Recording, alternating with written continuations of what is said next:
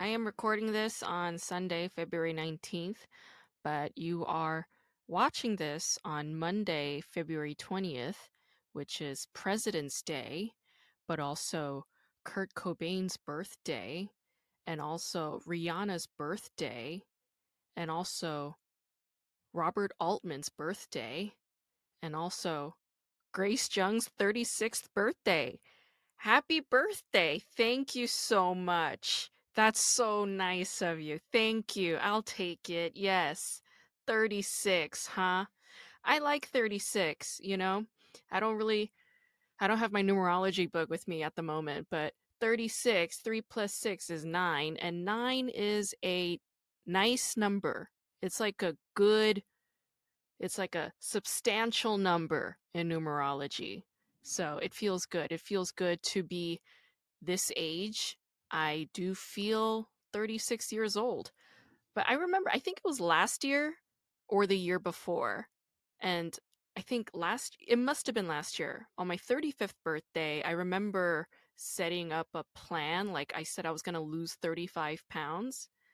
And then I didn't make any effort whatsoever. And then I started to shed a lot of weight in September of last year. It started just coming off, and it coincided with the time that I was doing more body awareness work with yoga. I was also doing a lot more reading on CPTSD specifically and getting order in my brain. And recently, like in recent months, especially around December, January, it's like my brain is on psychedelics, except I'm not on psychedelics. I'm just like this, but my head feels like it's on psychedelics. So it's a very interesting time for me in my wellness journey, my recovery journey. And and I lost like 28 pounds so far, which is wild. Like since September till now, what is that? Like September, October, November, December, January, February. So like 6 months, I lost 28 pounds. My goal is to lose about 10 more pounds. Then I think I'll be good. Then I'll go back to, relaxing again. But even now, like, I'm not even that gung ho about it. Like, back when I used to diet with like intention, like with a more rigorous intention, it was never for health purposes. It was always to, look hot for some gross dude to pick me up. Yeah, that's literally what drove me to hop on the treadmill. Nowadays, it's more like I know that if I'm not physical for a certain amount of time during the day, I'm gonna have trouble sleeping later. I'm gonna have pent up energy that's gonna make me anxious and frustrated and depressed. It's more like for my own physical, mental, and emotional and spiritual well being that I am pursuing these physical activities now. So the intention's very different this time around on my weight loss journey. There's like clarity and unity and synchronicity, and all of it feels good. Like I feel like I am in really good hands at the moment, and that's such a nice feeling. It's a secure feeling, and it's a new feeling. All of this is very new for me. So, thanks for indulging me. Listen, this is just going to be an indulgent episode. Yes, it's been a minute since Grace got indulgent on her podcast, has it not? Because I haven't really had many guests in the last few months. With all that said, to my listeners, if there is a show that you would like me to cover, send them my way. Just you send them. You email them to kdramaschool@gmail.com. I will watch them. I mean, if it interests me. If it doesn't interest me, I'm not gonna watch it. Like I'm not gonna do it. But if it interests me, if I see a star or some showrunner's name that I recognize, then yeah, I'll dig into it. I'll take a look and I will cover it. Yes, please. So reach out. Thank you. The show I'm going to discuss today is called Save Me, which is an OCN Korean drama from 2017. OCN is a cable network in South Korea, and I believe OCN is mostly known for movies. Yeah, OCN usually would narrowcast films on their channel. I remember this because when I was living in Seoul, I was watching a lot of movies on OCN, and I believe the C in OCN is cinema. I'm not 100% sure, but yeah, OCN is mostly a film channel, and this show is an OCN exclusive, so it's for OCN's network, but right now it's not on Netflix. Save Me used to be on Netflix, but it's currently on like NBC's Peacock, their NBC streaming channel or something. So you can find it. It's floating around, or just like watch it on Drama Cool. You know, you guys know how to pirate stuff. But Save Me is a very interesting show, and it's also significant that it's on OCN because OCN, their shows are particularly violent. Yes, they're particularly grim. And if you've seen Save Me, you know that this show has a lot of intensity in it. This show, it follows a family that moves to a smaller suburban town called Muji. They're a Seoul family, but they moved to Muji, which is a tightly controlled area by this religious cult called Goseonwon. And there are themes of disability, like in the case with Sangjin, who has a limp, and he gets bullied by his peers and the kids around town, and he eventually commits suicide, leaving behind his parents and his twin sister Sangmi. So Sangmi is the protagonist on this show. The mother loses her mind after the loss of her son, and the devastation of this family tragedy forces Hangmi's father to seek solace from this religious cult. And it's very evident that the cult is administering some kind of drug infused in the water bottles that they hand out at the church that make people like hallucinate and feel the presence of God, and they become more emotionally and mentally vulnerable for manipulation from that cult leader.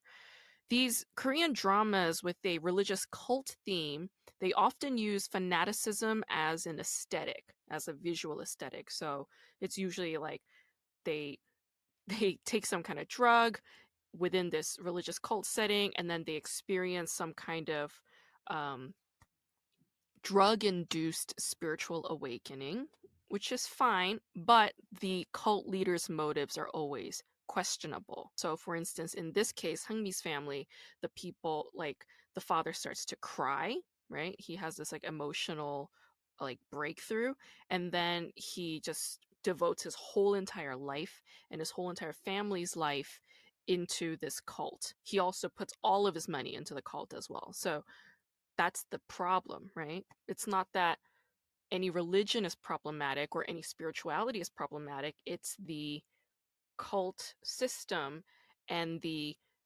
malicious intent of the cult leader that hurts families, okay? Takes away their freedom, takes away their livelihood. That's where the problems that's where the problems lie. Some aspects of this show were triggering for me, particularly when Sangmi's dad wouldn't listen to his daughter, who expresses her fear and disgust of the cult leader, who is Baek Jung-gi, and his motives are very obvious. It's like obvious that he wants to have sex with Sangmi, right? But he keeps saying like this is like God's intention, this is God's calling. And the show's title is Save Me, which is based on Sangmi's request for salvation from this cult when she reaches out to her school peers. But the irony of this title, Save Me, of course, sort of harkens towards this salvation concept that is used in the Christian context. And this show is a very obvious critique of religious cult fanaticism and the way it takes advantage of vulnerable families experiencing traumatic hardship. I've mentioned this a couple of times already on my podcast, but South Korea and its history are rife with religious cults. And I think it's linked to civilians seeking healing from their traumas and psychological anguish. I was reading a article that was published in 1999, so it's a little bit dated. It was published in the journal called Transcultural Psychiatry, written by Dr. Kwang-il Kim. And it's a tad dated, but gives really good insight into how South Korea was in the late 1990s, especially around this theme of mental illness, psychology, and religion. So Koreans with psychological problems, like even schizophrenia, they would not seek psychiatric treatment. Instead, they would prefer folk treatment, shamanic rituals, home care, and herbal medicine, which they would find through their family members, word of mouth, through their community. Okay.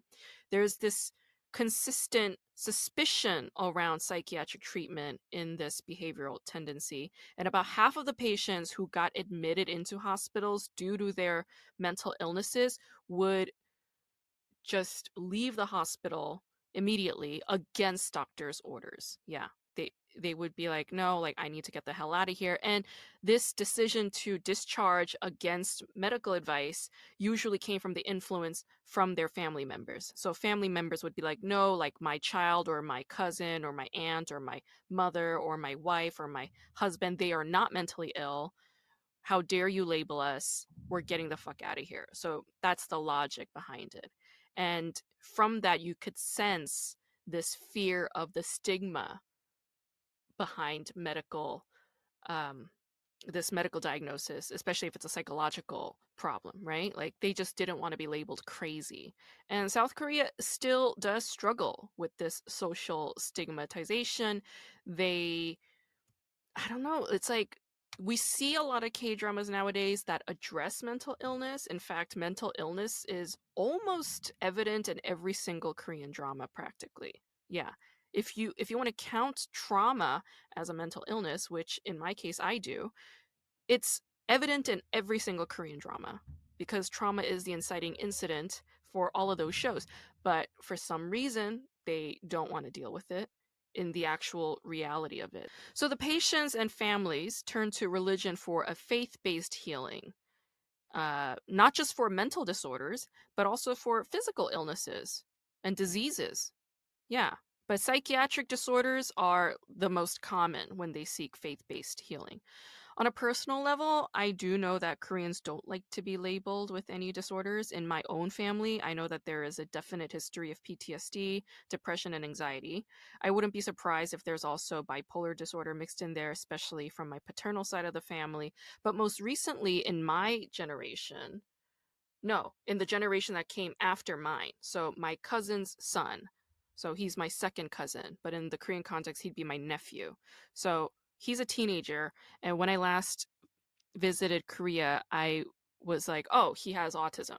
Like, because I remember about 15 years ago when I was living in Seoul, I remember seeing him, and like he would always be taken to therapy, um like he was in elementary school and they would like take him to therapy, and I was like, what's like why is he going to therapy? And my cousin would always be vague about it, and I was just like, oh, maybe it's just like a behavioral thing, like maybe he's getting into fights in school. I don't know. He seemed like a docile kid, but when I saw him like this time around as a teenager, I was like, oh, he has autism. It's like very obvious he has autism.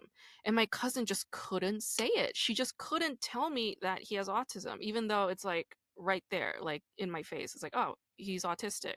It's fine. Like, I have autistic friends, whatever. But she just could not get herself to admit that, which was very, I don't know, it was like, oh, it's a little surprising to me.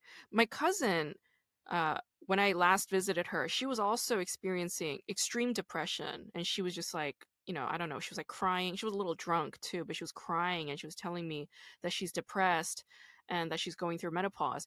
But then she confessed something. And then I was like, oh, there's a reason for her depression. This isn't just a chemical thing.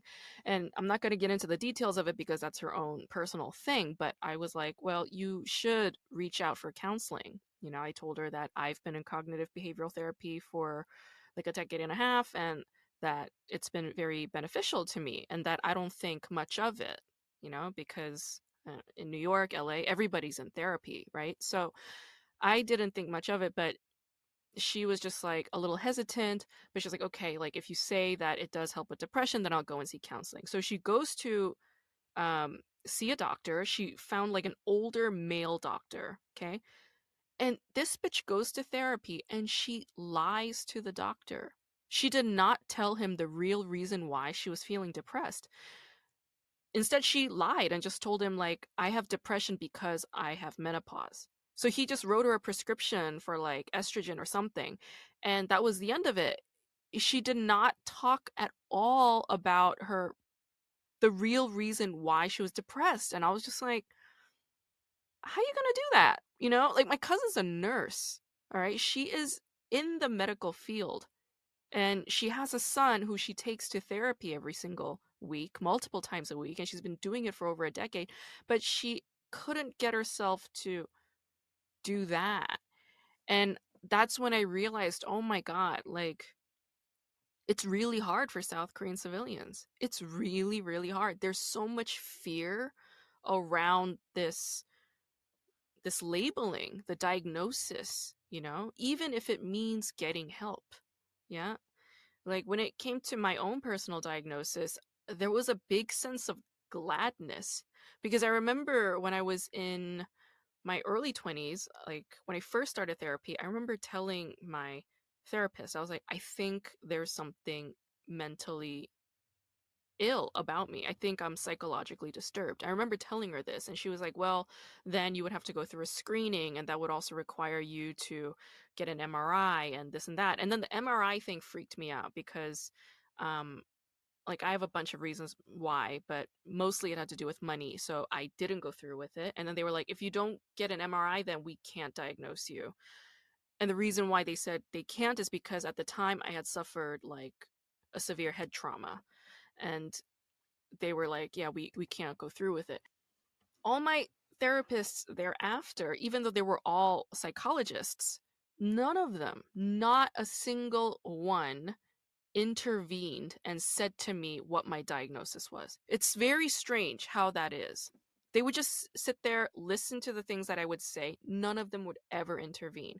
And then when I started working with my current psychologist since 2019, she's the one that diagnosed me. And the way that she diagnosed me wasn't even like, you have, PTSD, you have complex PTSD. She didn't even say that. It was more like every time I told her a story, she would frame it and say, that is a trauma. That is a trauma. That is a trauma. She would like label it, get me to understand what it is. She would give me these pocket lectures about what trauma does to the brain. And she would like slowly educate me on this. And then that's when I started to put together the pieces over the years. And I realized, oh, I have what's called long-term PTSD or CPTSD, complex PTSD. And that's why I'm telling you that the last few months for me has been like this sort of psychedelic experience, as in, I feel like the pieces of me that were like floating around in the ether are slowly coming back into the fold. Like I could literally feel like I'm being plugged back into myself in the last couple of months. It's a very new feeling. It's a very different feeling from anything else that I've experienced up until this point in my life. So I'll keep, I guess, updating you on this journey when I feel when I feel like it. I know I've been somewhat closed mouthed on it, but I'm more open about this at this moment because of my guest. And I want to explain to you all that this episode is particularly vulnerable for me. I go very deep. I know that I've been vulnerable on this podcast before. You guys have definitely seen me cry. You guys have heard me talk about my traumatic experiences, but this one is particularly deep. And there are also some trigger warnings for you. I do talk about sexual assault. I do talk about child abuse. I also talk about war trauma. I talk about military trauma. I talk about domestic violence. But I also talk about healing and catharsis and shamanism and dreams and many other rich things with Dr. Ham, who is my guest. And this talk has a thickness, as my former professor Amy Villarejo used to say repeatedly in her lectures. Okay, there is a thickness to our talk, and it's very nourishing to my psyche, to my soul, in every which way. And I can't express to you how lucky and grateful I felt to have spoken to Dr. Ham. Let me introduce to you who Dr. Ham is and how I got to find him. So, Dr. Jacob Ham is a clinical psychologist. He's based in New York and he works out of Mount Sinai Hospital. He's also the director of Center for Child Trauma and Resilience and an associate clinical professor at Mount Sinai Medical School. He's a senior clinical advisor at the Fresh Start Retreat Center And his educational background is stellar.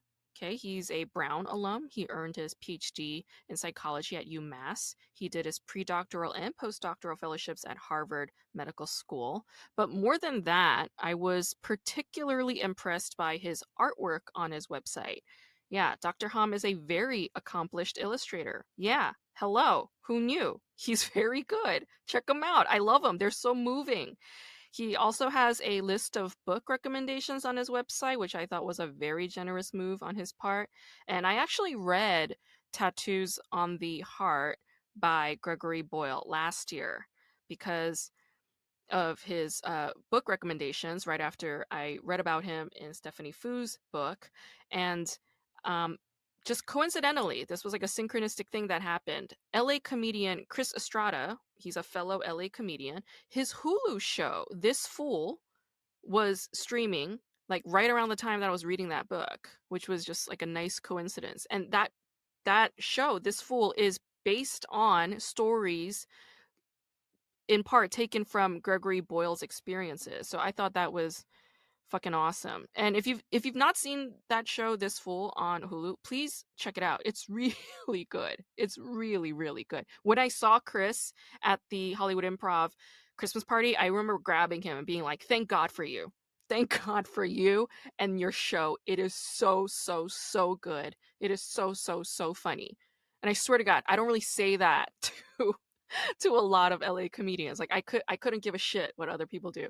But Chris's show, it's such a gift. It is so good. Yeah, check it out if you have not seen it.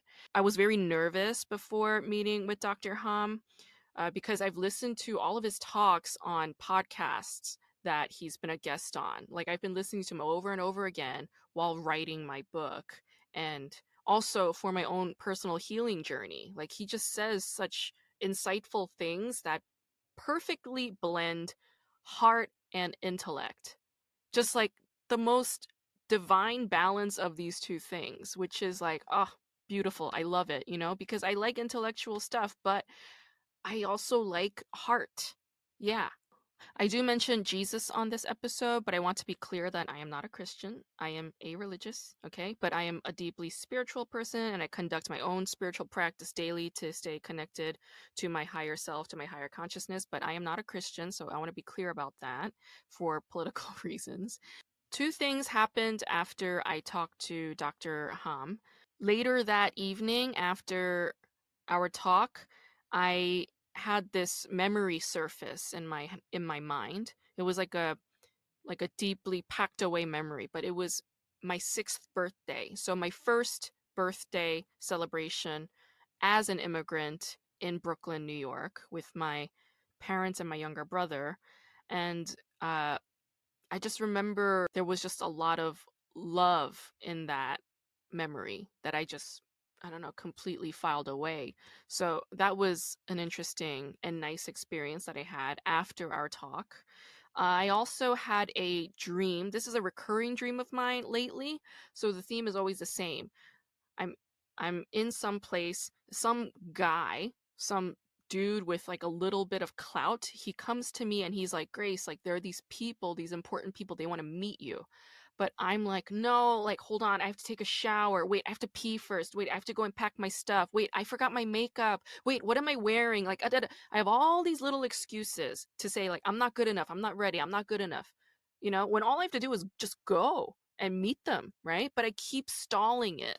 That's the recurring dream that I'm having these days. And I know exactly why I'm having that recurring dream. It's because I am at the moment working on feeling like I do deserve good things in my life. Like I deserve love. I deserve good fortune. This is something I've added recently to my affirmations that I say daily.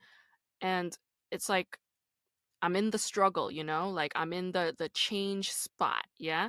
So the recurring dream that I had after my talk with Dr. Hom, it was the same thing, but the space in that dream, there was a lot more cleanliness. Yeah, because before it was like when I go into those spaces, it's like dirty, it's like gross, you know. But this time it was clean, and I also saw a baby cow. It was like reddish dark fur, baby calf, and had like black streaks, and he was running to me, and I remember running away from the cow because I was like, listen, cow, I can't deal with you, you're a little too burdensome for me, like I can't handle a cow at this juncture in my life. And I was like running away from the cow. I remember running down a bunch of stairs, and I was like, if I run down some stairs, this cow won't follow me. This cow followed me. He followed me down the stairs, and at the bottom of the stairs I saw a bunch of Rottweilers. They were all like sitting very calmly, like all, they weren't piled together. They were all separate, but they were all sitting still. And then when I ran into this bathroom so that I could take a shower and get ready to like go and see the guy and those important people, it was like locking the door so that I could lock the cow out of my bathroom. But in the bathroom there was a Rottweiler walking around, and I had to walk the Rottweiler out of the bathroom. I was like, please leave because I gotta take a shower, right? So I'm still dealing with this like inability to just accept, let the good thing come in. Like a cow is good fortune, it's good luck, like you want that cow, yes, come inside, come hang out, cow, it's like I should accept it, but it's like no, no, no, no, no, like I can't, and the Rottweiler too, I was thinking, I was like, what's significant about a Rottweiler? Well, I personally like love Rottweilers, but Rottweilers are often framed like in a villainous light, especially in Hollywood media. They're framed as like aggressive, hostile, rageful, scary.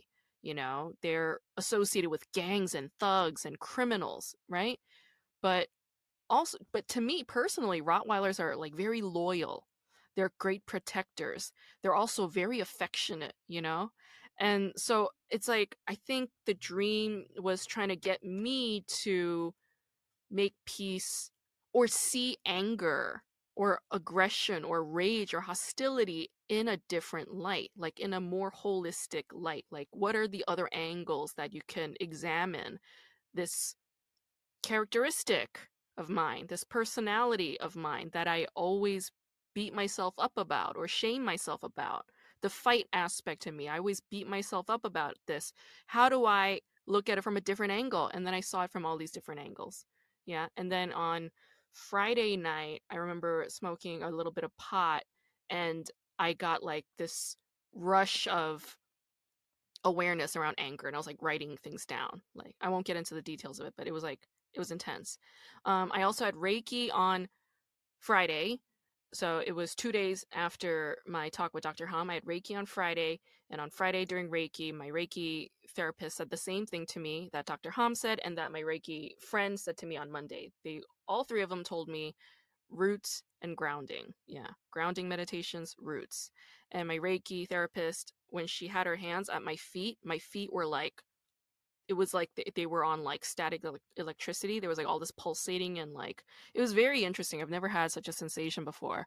And she told me, she's like, you're always up here, like wandering around and going places out of your head. That's where your energy lies. But she was like, try and visualize yourself grounding into the earth a lot more. She also told me that there was some like blockage in my right hip, and that she removed it. And after she did that blockage removal thing, like I was horny as hell. If, I don't know if you guys have done Reiki before, but like, oh my gosh. Like, I know that the hip is a sacral chakra area. I didn't realize that I had a blockage there, but man, oh man, was I fired up. I was super aroused. Yeah.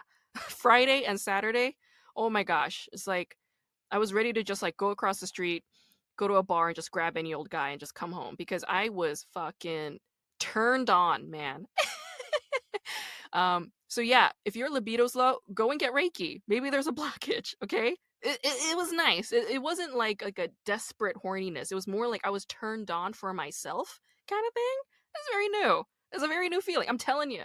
I'm telling you, Grace is in a transition phase. Yes, she's changing. She's evolving, okay? She's going from Pikachu to Raichu, okay? So that's where I'm at, all right? It's very interesting, very fun. Oh, and this is one last thing. I was talking about my insomnia problem. Okay, so I have insomnia. I've had insomnia since I was a child, and I just can't, quote unquote, fix this insomnia problem. So after my talk with Dr. Hum on Wednesday, I could not sleep again that night. I had such a trouble falling asleep, and I was like up awake till like 2 in the morning. And I was just like, I just sat up in bed in the dark, and I was like, I've had it. I need to I don't know why I've never done this before, but I did my inner child work exercise to address my insomnia. So I settled down, I got quiet, and I just asked, "How old am I?" The answer came super fast. It was like fourth grade. I was like, "Are you sure?" Because there's fifth, sixth. She's like, "No, fourth grade." I was like, "Okay, fourth grade. We're fourth graders. What's going on in fourth grade?" And she goes, "Hell's Bells." I was like, "What the hell's?" Oh, Hell's Bells, the movie. That Christian propaganda movie from 1989. It's 2 VHS tapes and a box set. It's this Christian propaganda documentary that vilifies rock music from the 80s, saying that it's Satan's music. It's a fascinating and camp object if you think about it now, but as a fourth grader, when I was 10 years old, I should not have been watching this because the church kids, the older church kids, the kids in high school, they were watching it. And I was just like, I snuck in there and I was like watching this, even though I wasn't supposed to be there. And I watched it, and man, I shouldn't have watched it. It scared the bejesus out of me, and I could not sleep at night. And I remember as a fourth grader, I went to my parents' room and I was trying to wake my mom up so I could sleep next to her, but she snapped at me and she barked at me to go back to bed. And I couldn't because I was fucking scared. So what I did was I crouched down at the foot of the bed and I slept on the floor for a couple of hours. And then that triggered another memory from when I was 4 and I was at my older aunt's house, my paternal aunt's house, and I was sharing a bed with her daughter. Her daughter was in high school, and I would share a bed with her, but it was a small bed. And at night, this daughter, she would hog all the blankets, and I'm like a 4-year-old, and it's freezing, so I would wake up, and I would try to get the blankets. I would try to wake her up. I'd be like, "Onni, wake up!" And she wouldn't. She'd be like dead asleep. So I would sleep on the floor with no blankets, and I don't know how many hours I was awake, like in the cold on the floor like that as a 4-year-old, but those memories came up. So I was like, okay, Hell's Bells, 10-year-old Grace. She's scared. And then there's 4-year-old Grace. She's cold and feels abandoned and she feels sorry for herself. There's like a sadness. I was like, okay, all right, I'm here. Let's you and I sleep together. Okay. I went and got like that heating pad for my bed. I was like, here's a heating pad. It'll keep us warm. Okay. You and I will stay warm tonight. And I remember asking, I was like, do you need to go to the bathroom? I'll walk you to the bathroom. Took her to the bathroom, came back, tucked her in. And I said, we'll sleep together. You don't have to be alone. You don't have to be cold. You don't have to be scared. You have me. I'm here. I'm on your side. Yeah. And I swear to God, I fell asleep in just a matter of minutes. Miraculous. I've tried, you guys, I've tried puzzles. Okay. I've tried yoga. I've tried sleep meditation. I've tried tapping meditation. I've tried sleep meditation videos. None of them worked. The inner child work thing, that took a matter of 7, 8 minutes. Worked like a charm. Yeah. So I slept well Wednesday night, Thursday night, slept well. I'm in a place, man. I'm in a certain place. Okay. And it's an interesting place to be in. All right, I feel like I've been talking way too much.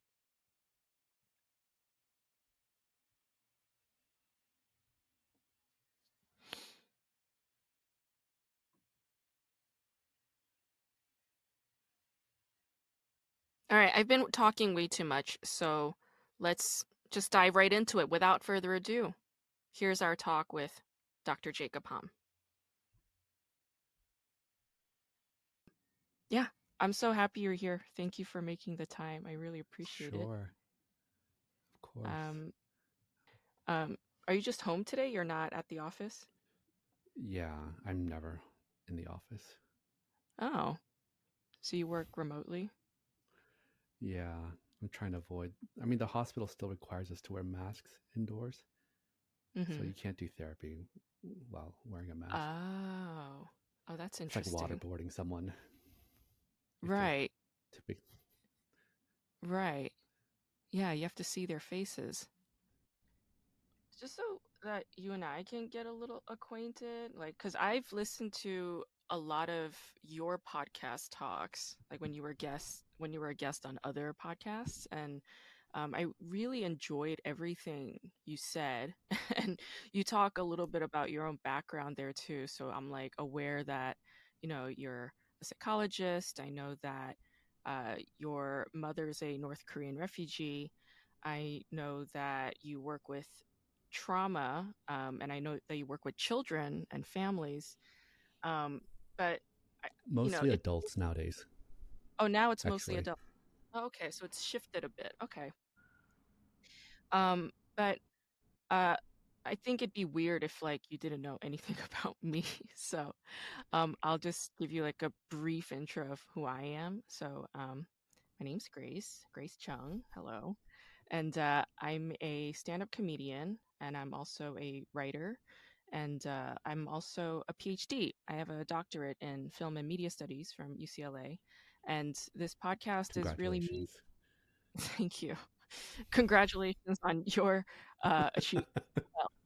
Well, but I made this podcast mainly to talk about Korean TV shows because I've been watching them all my life, and they're very popular around the globe nowadays. And I'm like, well, I have this degree. It's kind of useless at the moment in this economic recession and awful academic market. So, I'm putting it to use in my own way. And yeah, and when I was, oh, and I'm also a CPTSD survivor, and I'm in therapy. My own shrink is like amazing. She's like the fifth one that I've worked with in the last 15 years, and I've been with her for 4 years now, and my work with her has been very effective. So I feel very lucky in that regard. Um, but I'm currently in the midst of rewriting a book that is going to come out in spring 2024, and it's called K Drama School, and it's basically me looking at all K dramas, analyzing them, but triangulating my analysis from a point of me as a trauma survivor, but also looking at modern Korean history and its traumas as a nation, and then looking at the inciting incidents and the traumas they're in the shows and like what the characters are going through. And I sort of do this analysis um, of each text from that standpoint. And I've been listening to your talks on podcasts while also reading about CPTSD more in depth for my own personal growth for the most part, but also for this book. And you always say such like profound things, uh, very poetic stuff.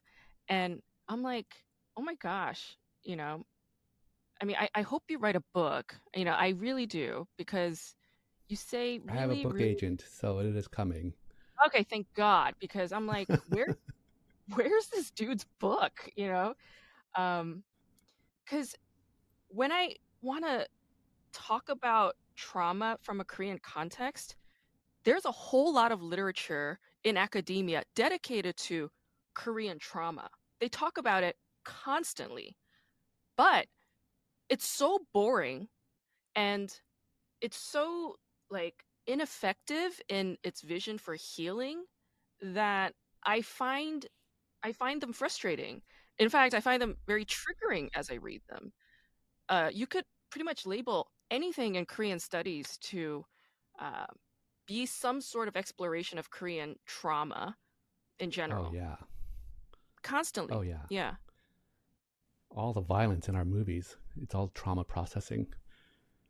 And the melodrama too, the tearfulness and the crying and the screaming and the wailing and the throwing and the blaming and it's endless. So the reason why I wanted to talk to you specifically is because, okay, like here's this doctor who's Korean American, but you're also an emigre. I mean, you were born in South Korea, right?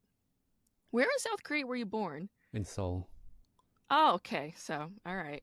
Okay. That's cool. I'm from Busan. Yeah. Um, but yeah, I'm like, like could he possibly, fill this gap when it comes to talking about Korean trauma in a more productive way while keeping this end goal of healing and processing, right? Like successfully, like as an achievement in the end. So that's why I wanted to talk to you Yeah. specifically. Yeah. But are we going to be able to use you as the nexus for all this? Sure. Why not? I'm already in it. I'm already doing it. And you're revealing Yeah. some of your stuff? A lot of Is my it okay if it stuff. goes a Yeah. little therapy-ish with you. Totally. Please, by all means, I am open to it. I'm down. Like part of what makes this writing process so uh difficult, challenging, but in an exciting way for me is because in academia, when we write about whatever, we have to leave ourselves out. It's like mystifying everything that's personal with other people's theories and some whatever. And it's like I don't see I can't connect to it at all. But so when I'm writing this book, I'm trying to incorporate my academic rigor, but also bring in my own personal stuff. And it feels so like sacrilegious because in academic writing, we're just not, we're trained not to do that. And it's like I'm trying to amalgamate these two parts of me along with my clown self, my comedian self, my comedian voice. And it's such a new alchemy for me. And it makes it very, very challenging, but like also really exciting. So yeah, I'm like fully in the book. So yeah, and I'm fully here. This is my podcast. You are my guest. So yeah, please, by all means. I'm getting so excited about this. Really? Yeah.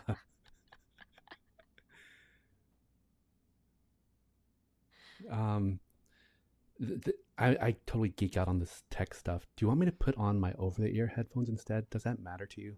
So that I can like Doesn't hear matter to myself? me. It sounds fine as it is, huh? It sounds fine to me. Yeah. Okay. I'll just stay close to the mic then. Okay. Do you have an idea of where you're going to lead us? Yeah, I have like a bunch of questions that I wrote down. I did like so Okay. much work before meeting with you today. I was like meditating, like writing things down, like reading stuff. Um, One of the first questions that I have is when you're dealing Wait, with, have we already started? oh yeah, it's been about 8 minutes in. Yeah, Okay. it's very in media res. That's my style. Um, Okay. yeah. So Before you ask the question, sure. can we share an intention? Oh, of course. Yeah, that's a really good one. Would you like to go first?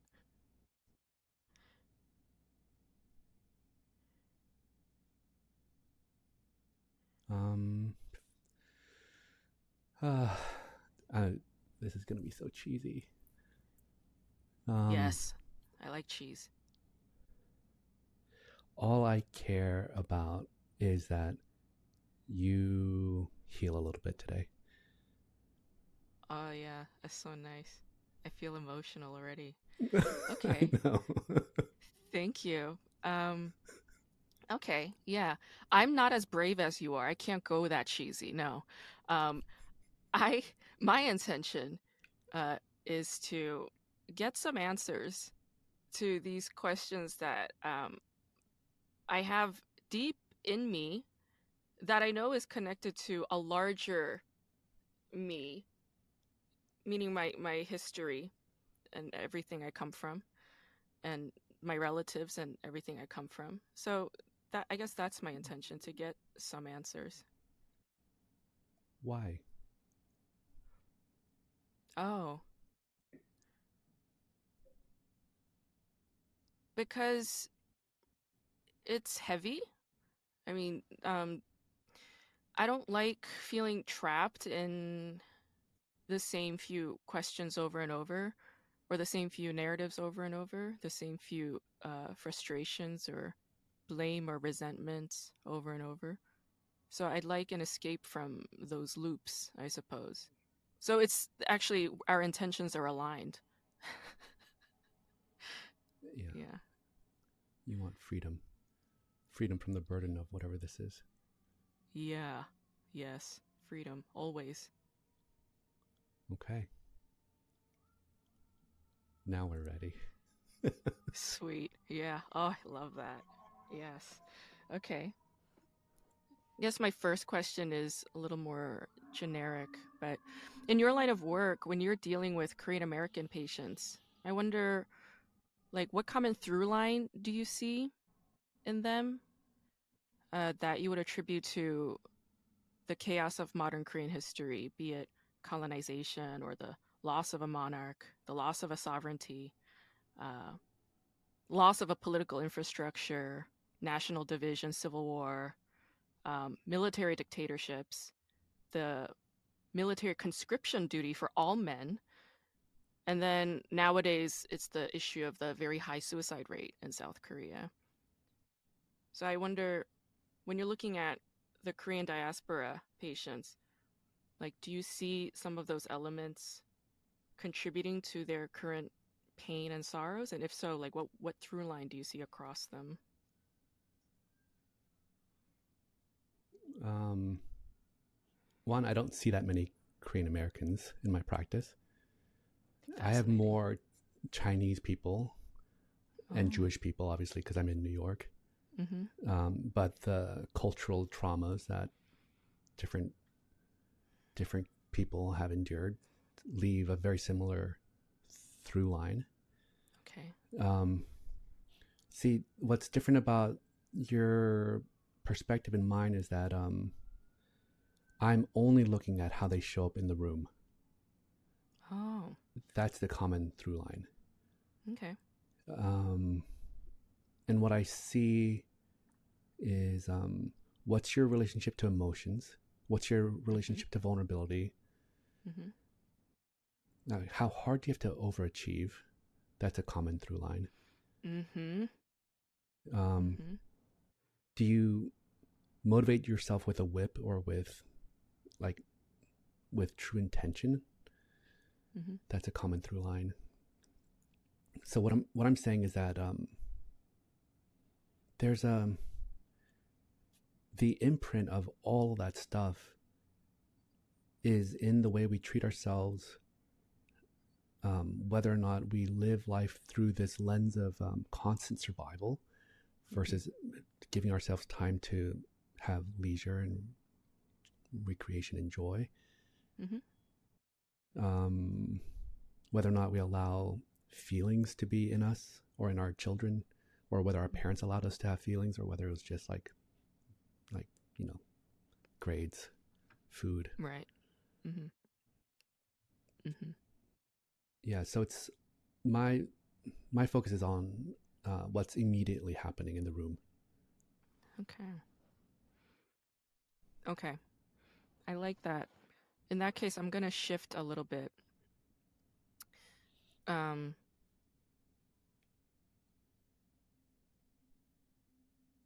Maybe I'm not ready to shift just yet. Before that, there's one thing you mentioned, overachievement.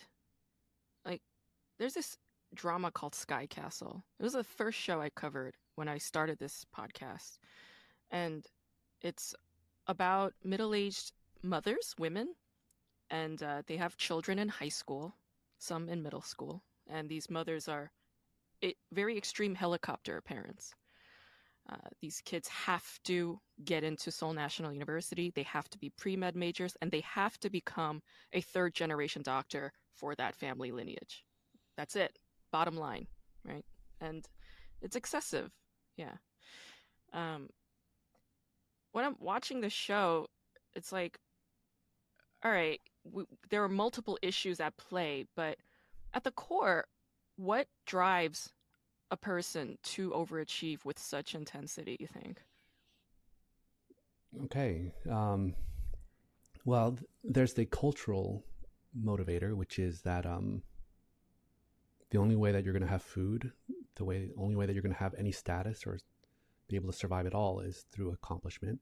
I, Mm-hmm. I've been seeing it more clearly with my Chinese patients where like they have stories of like their parents being the sole person who passed the college exam. And it's the only way to get off the fields or in the factories. The only way to go to college is that you have to like pass this exam, this national exam. Mm-hmm. And so there's this urgency, this life or death urgency to succeed. I'm Mm-hmm. sure that we have the same thing. Um, the only way Mm-hmm. that the only way to be valued by the Japanese would be to be super smart. Mm-hmm. Um, Mm-hmm. yeah, the only way to climb out of abject poverty to have any financial success. Mm-hmm. So that's the cultural thing. But then on a deeply interpersonal psychological level, I find that overachievement is actually a it's a proxy for seeking love. Oh. And my thesis is that when our parents are so focused on just surviving physically, then our emotional health is put aside, and it's Mm-hmm. the next generation's job to deal with the emotional health if the Mm-hmm. financial and physical health is secured. And so I think that people just they don't feel loved, valued as individuals. It's only through what you can produce. And so then accomplishment is the only way to garner attention, to garner praise. And all of those feel good. They feel like love. It's the Mm-hmm. closest thing we know to love. And so we Mm-hmm. chase it with a life or death energy that a baby chases being close to their parent, because they would die Yeah. without being close to their parent. Yeah. Or die without love. Exactly. Okay. Yeah. I had a question and then it disappeared. Maybe it's not that important, or maybe it'll come back. But what happens when this, let's say, a narcissistic helicopter parent's identity merges with their child's, and or what about the opposite, when a child's identity merges with their parents? Like there, for instance, there's this one scenario: extreme helicopter mother. She was very abusive to her son. Her son did get into Seoul National University, but the journey to that was horrendous. I mean, she would say to him, "You don't deserve to eat because you were not number one in your class. You should just go outside and die because you did not get straight A's." It's just excessive abuse, right? And very like conditioned. Um, Excessive survival parenting. oh, okay. See, even the words that Okay. she uses: if you don't get first, you will die. If you don't get first, you won't eat. Mm, yeah. Yeah. Well, what happens is this kid gets into Seoul National University and then he immediately disappears from the mother's life. He runs away, shacks up with I some know. girl. Yeah. And what she does as a result of this, and I think it's because, like, I don't know, she lost her sense of self, perhaps, because it was so shocking. Um, she blows her head off with a rifle. Very, very extreme. Um, This is but a that's true the story. No, this is from Sky Castle, the Oh, show that I'm got talking it. about. I really hope it's not a true story, but man, like at the end of this pilot episode, I was like, I'm in. I'm gonna watch this show till the end. What a dramatic ending. But she literally, I mean, she kills herself because all of her pride and joy and her ego self, like the one that's like, Yeah. delighting in this, like that object has now vanished. It's totally gone.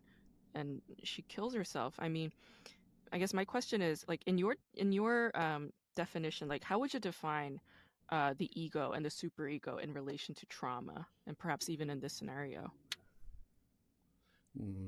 Those are mixed. Ego and superego are different from what you're talking about, I think. Oh, Sorry for okay. saying that critically. No, please, Um, by all means. and I'm going to avoid defining it the classic way. I think what you're really asking is something else. What was it? What is your real question, do you think? How could a Well, mother do this? What? oh no, that well, I guess it's more like, I in my reading it was like, oh, her ego died, when her son decided to, you know, disappear from her life and reject her, Mm, and not do the thing that she had built him up to yes. do.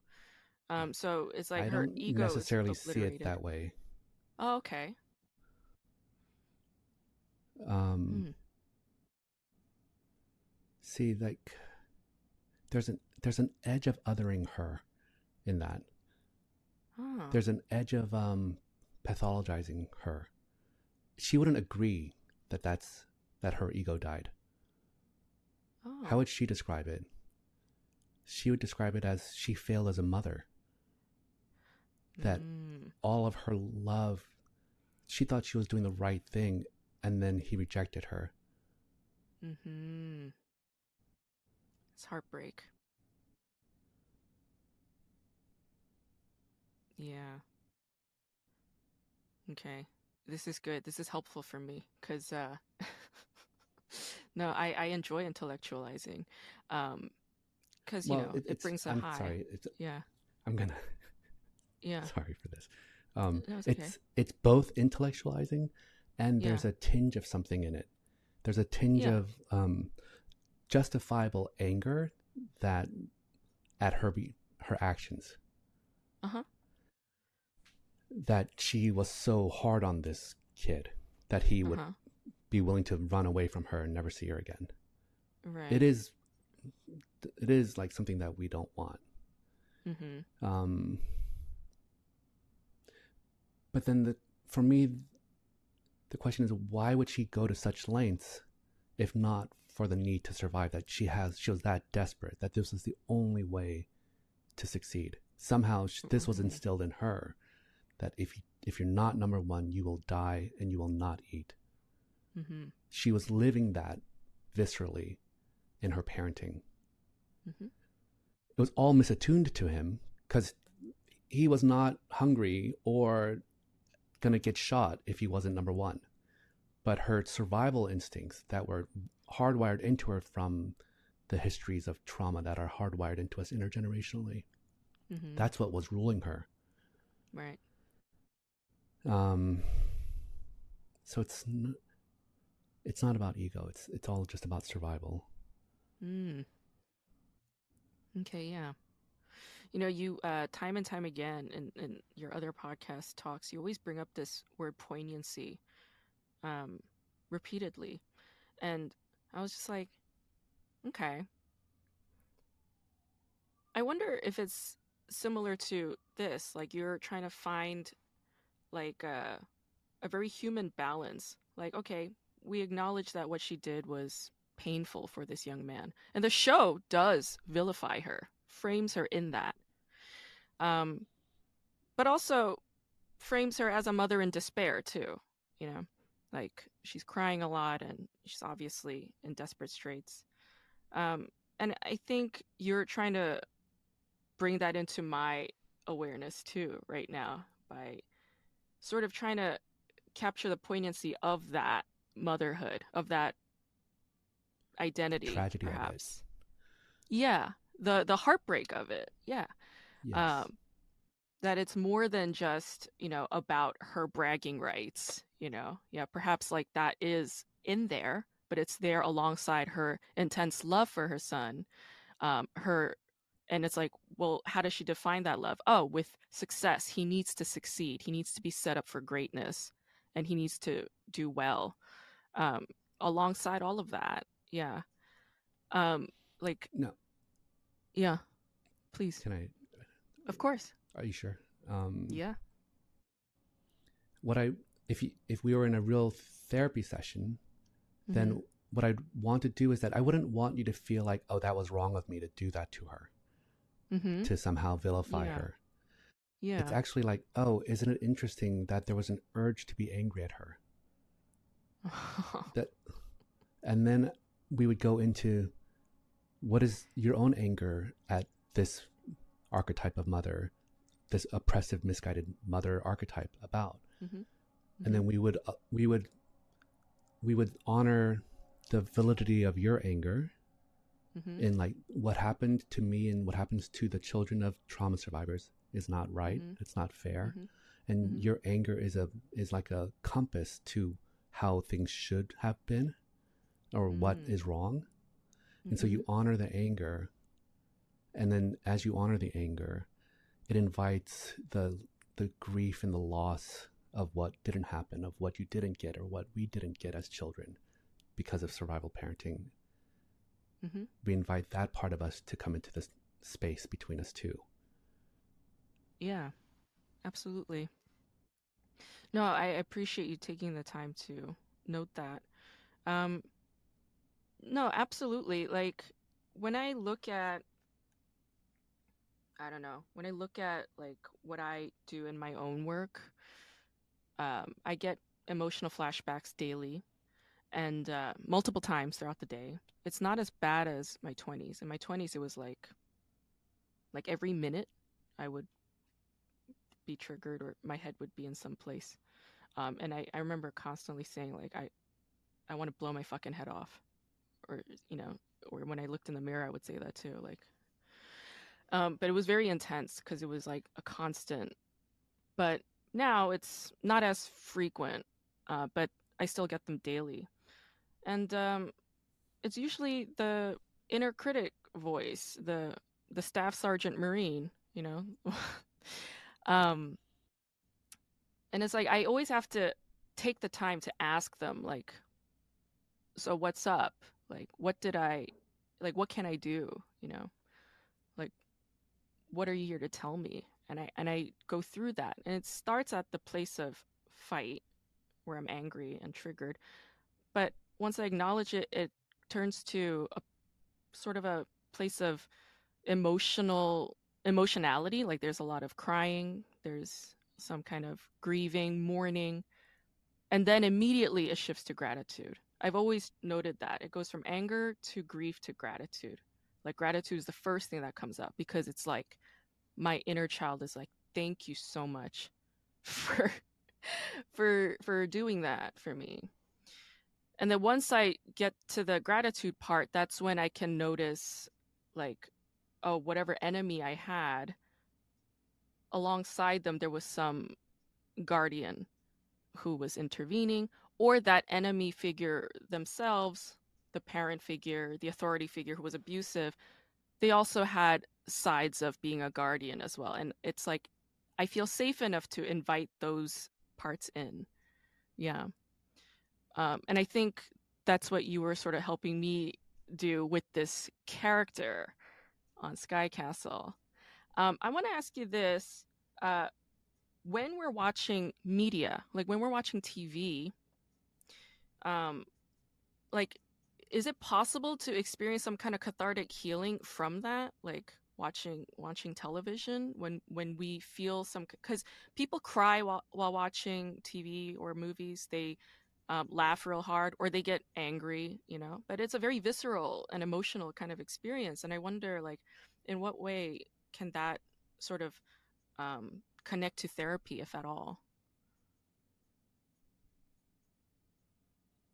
Um, the only answer I can come up with is something about reintegration of yourself. And what trauma does to people is that it makes you a fractured person. Mm-hmm. You're completely divided from really understanding the connections between your head, heart, body, and soul. And sometimes you can't cry for your own stuff because it's too vulnerable. Your protectors won't let you. And like a movie or music or something else can kind of come in through the side door and Mm-hmm. awaken the parts of you that are in pain that aren't allowed time in your consciousness. And in that way, it really depends on what they do in the moment of crying. If they say stupid movie, Ah. then they're not healing. They're not taking it all the way. If they get mad at themselves or laugh at themselves and kind of make light of it, then they're not making use of that opportunity. Mm-hmm.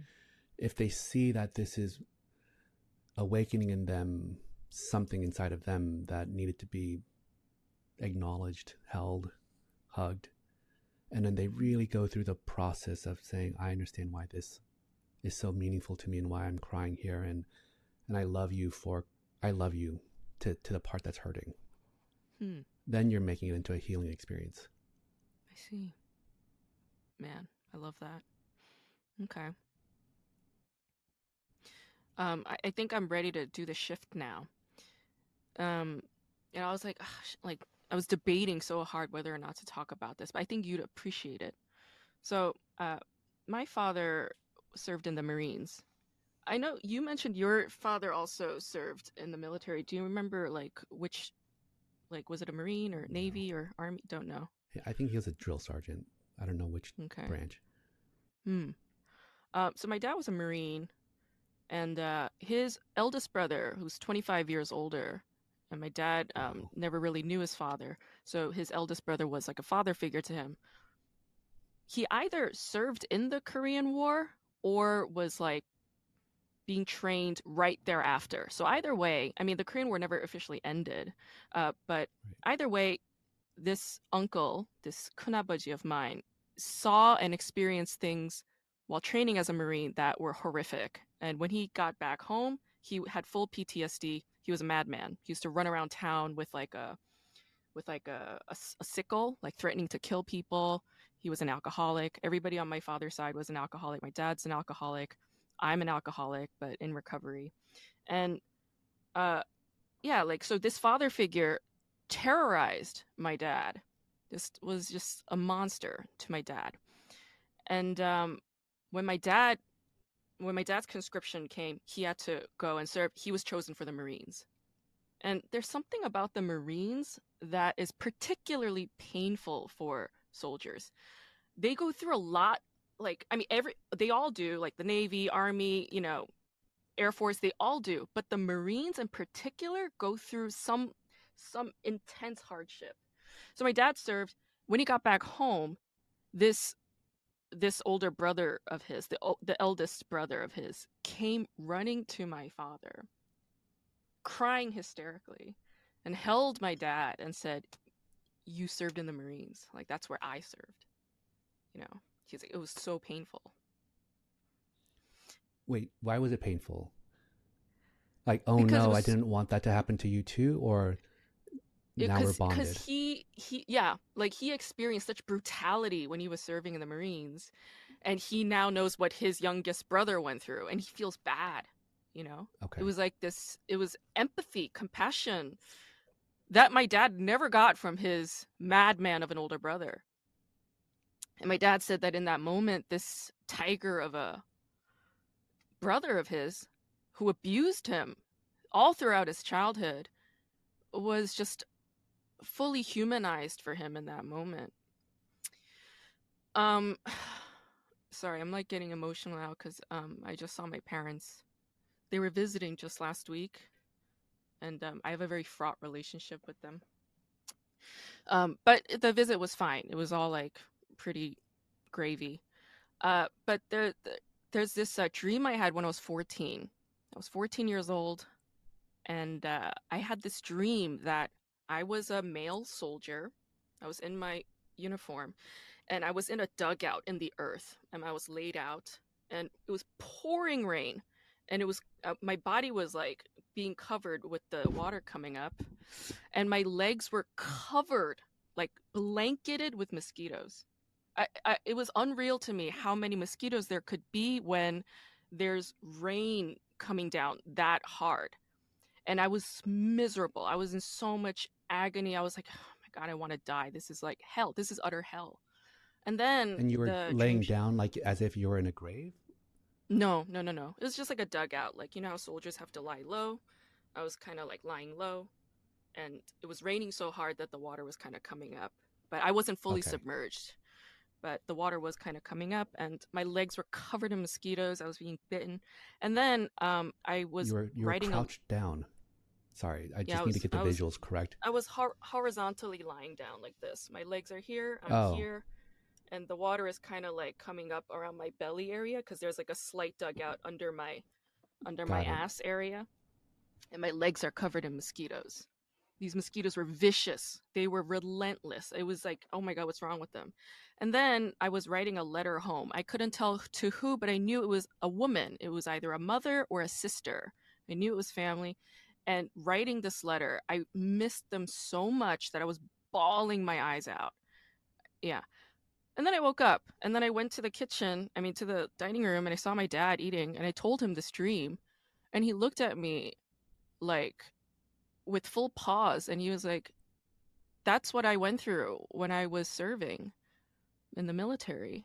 And then we didn't go into it that much thereafter, but when I saw him last week, I brought this dream up again. And then I asked him specifically, I was like, were there that many mosquitoes when it was pouring rain? And he took a pause and he looked at me dead in the eye and said, you would not believe how many mosquitoes there were. Because it's the summer when he was, this one particular night, it was the summer, and summer's monsoon season in Korea, pouring rain. And his military uniform had this like porous leather, like a poncho to cover from the rain. And these mosquitoes would pierce through the leather. I mean, that's how intense they were.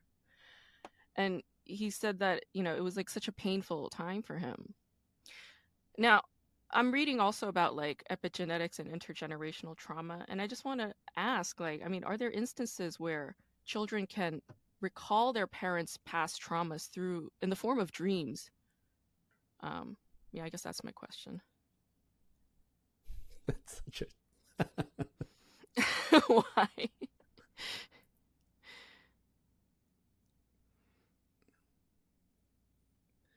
the question doesn't fit with the story.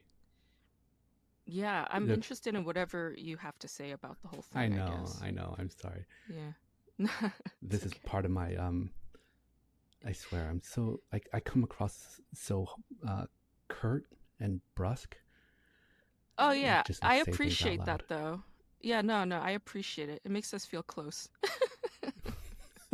I know. It's very Asian. Yeah. Um,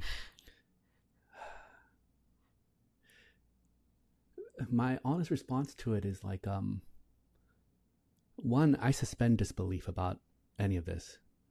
I Mm-hmm. love believing in shamanism, magic, past lives, dreaming your father's experience, and not because I want to prove that this stuff can happen, but because it makes life so much more poetic and it Mm-hmm. gives depth to the experience of living. So I choose to believe that somehow you were able to dream your father's dream on one level. Let's use that as the operating framework first. Okay. Then the question is, why would you do that? It must be such a yearning love to reach him.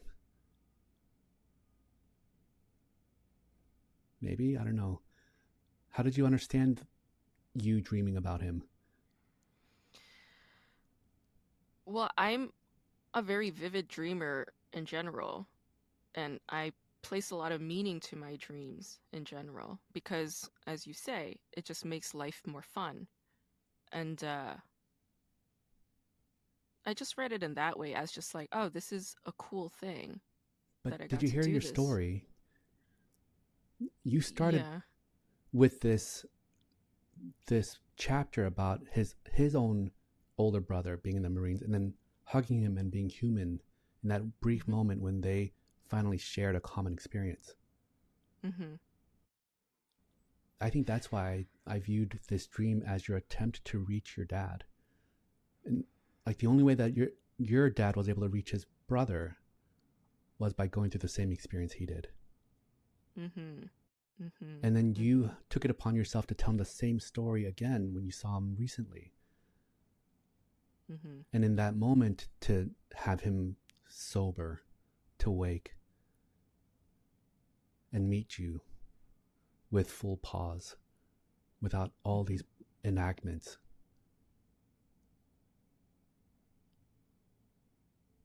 Mm-hmm.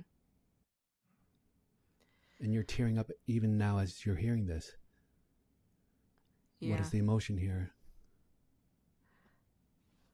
Um, well, there's a little bit of defensiveness, but I I cry a lot. It's okay.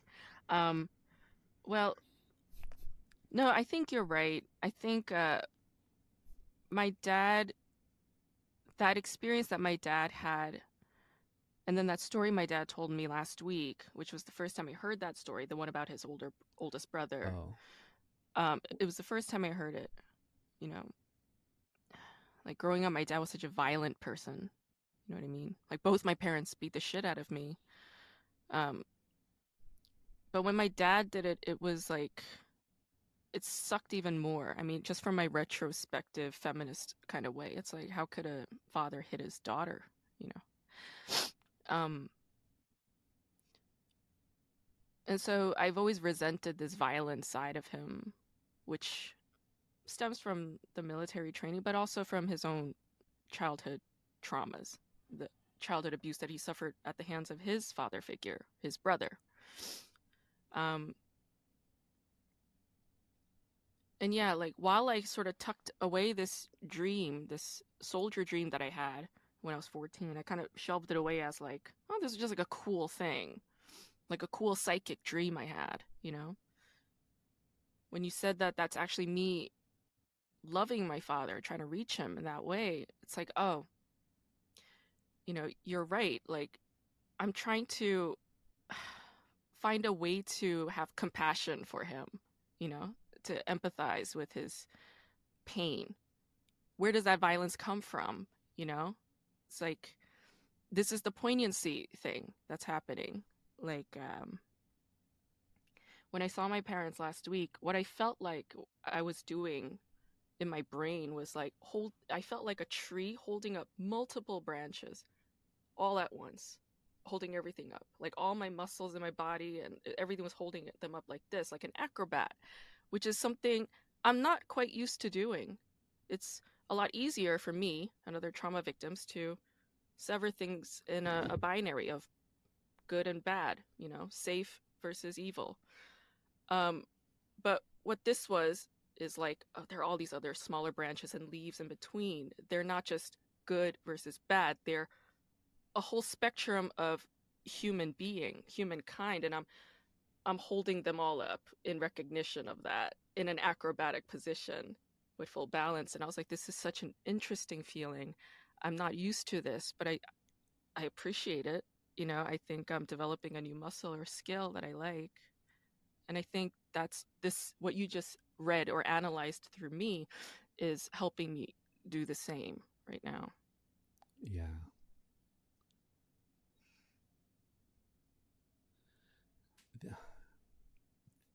All I can do now is to share the vision that I was having as you were speaking.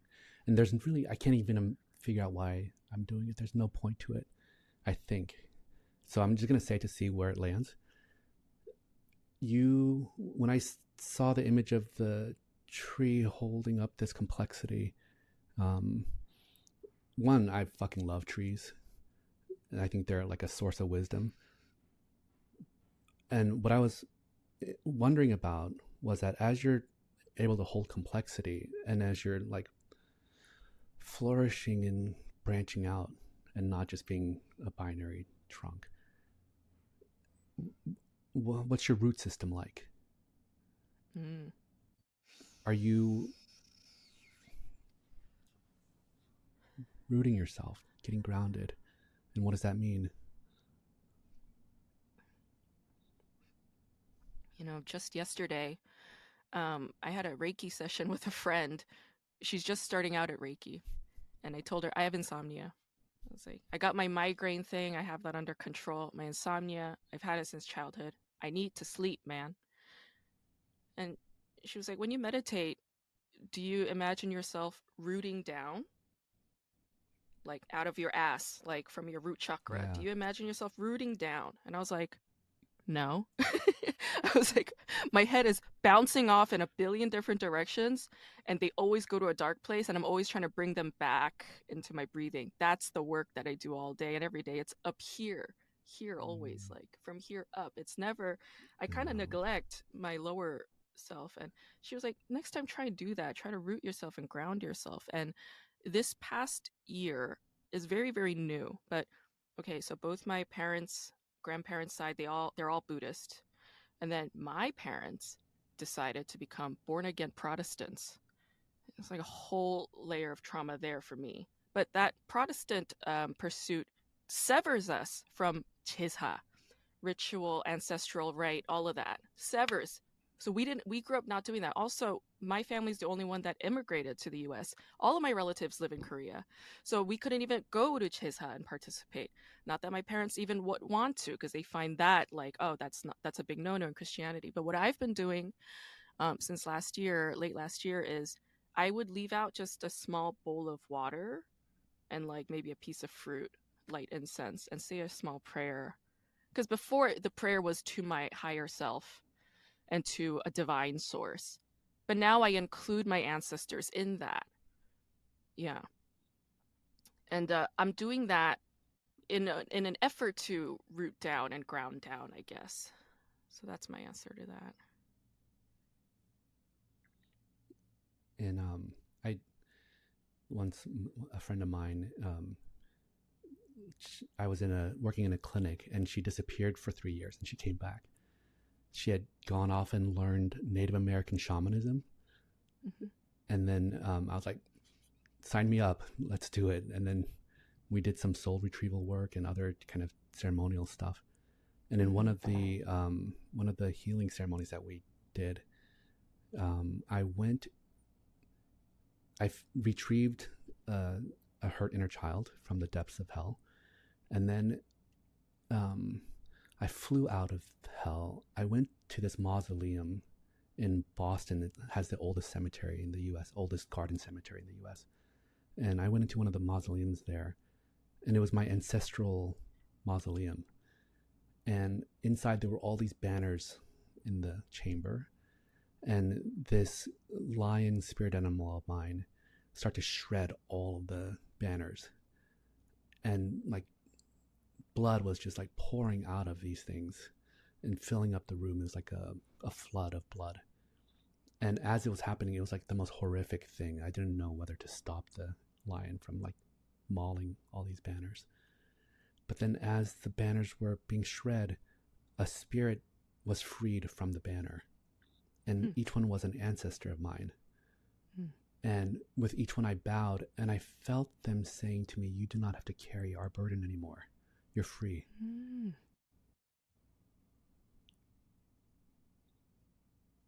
I love that. It's beautiful. Did you explore Korean shamanism like Mudang at all? I am very far removed from any historical, cultural rootedness. Oh.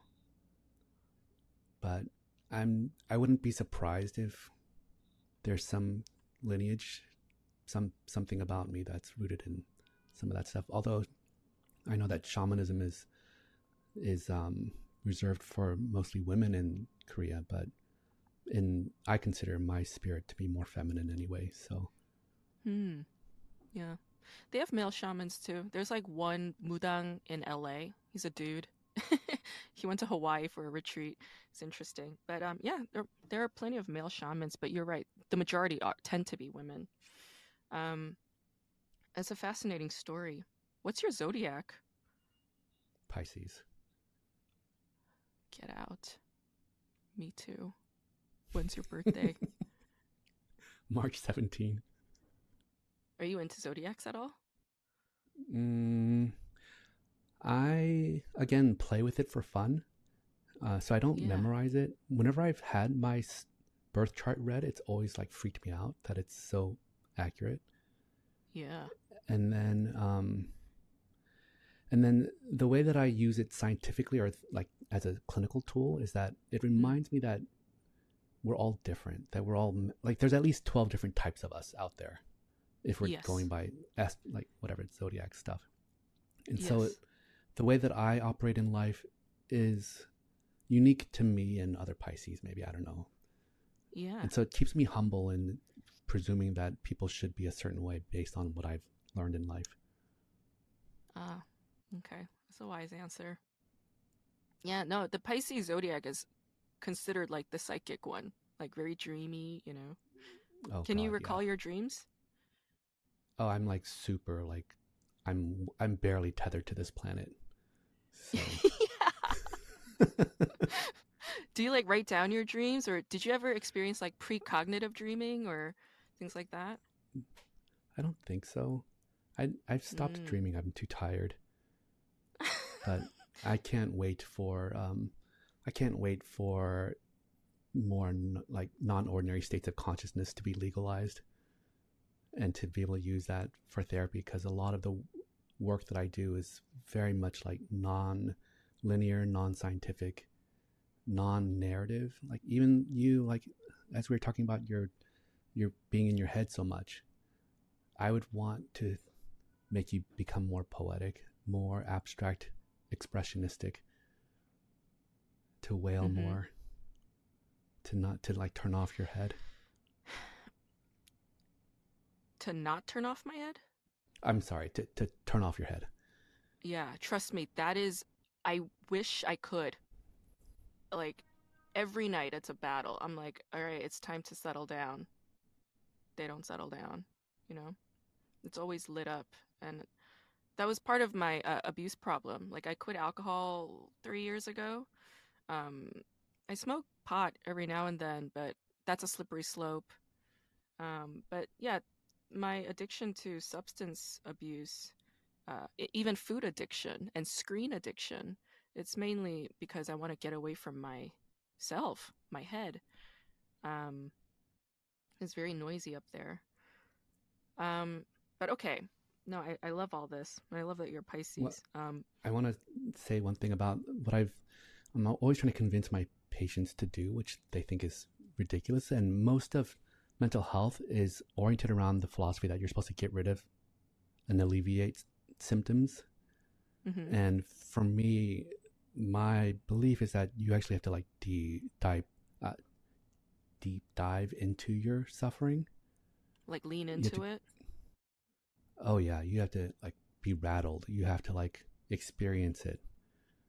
Like Oh. so much of trauma is about like avoiding bad things from ever happening again, or experiencing the things that happen to us.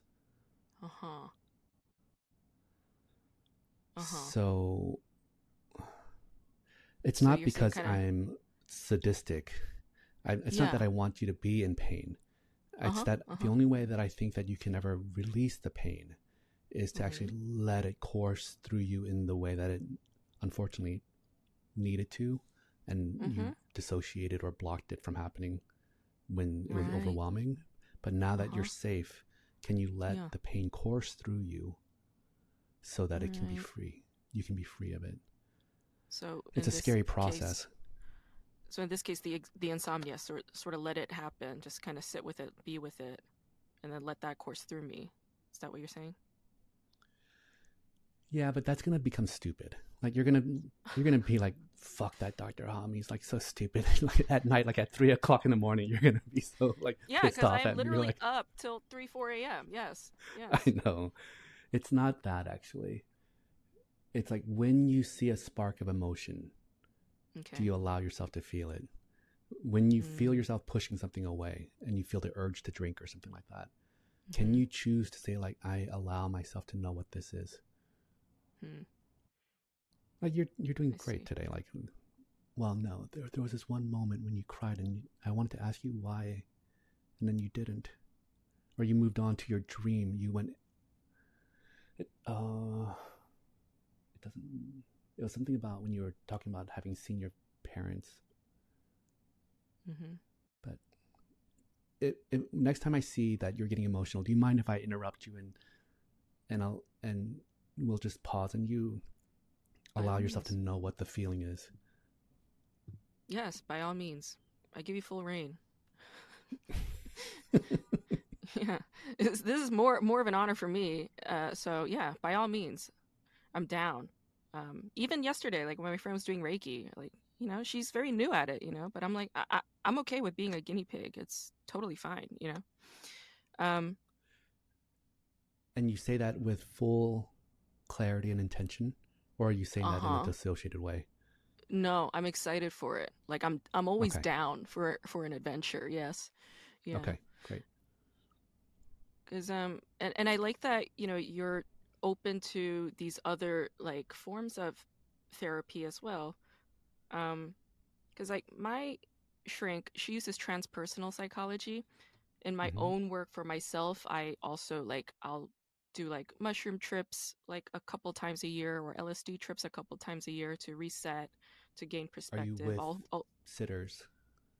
The first time, yes, but thereafter, I always do it alone because Mm. I get too distracted by other people. But if I feel like I'm in a difficult spot, I know who to call.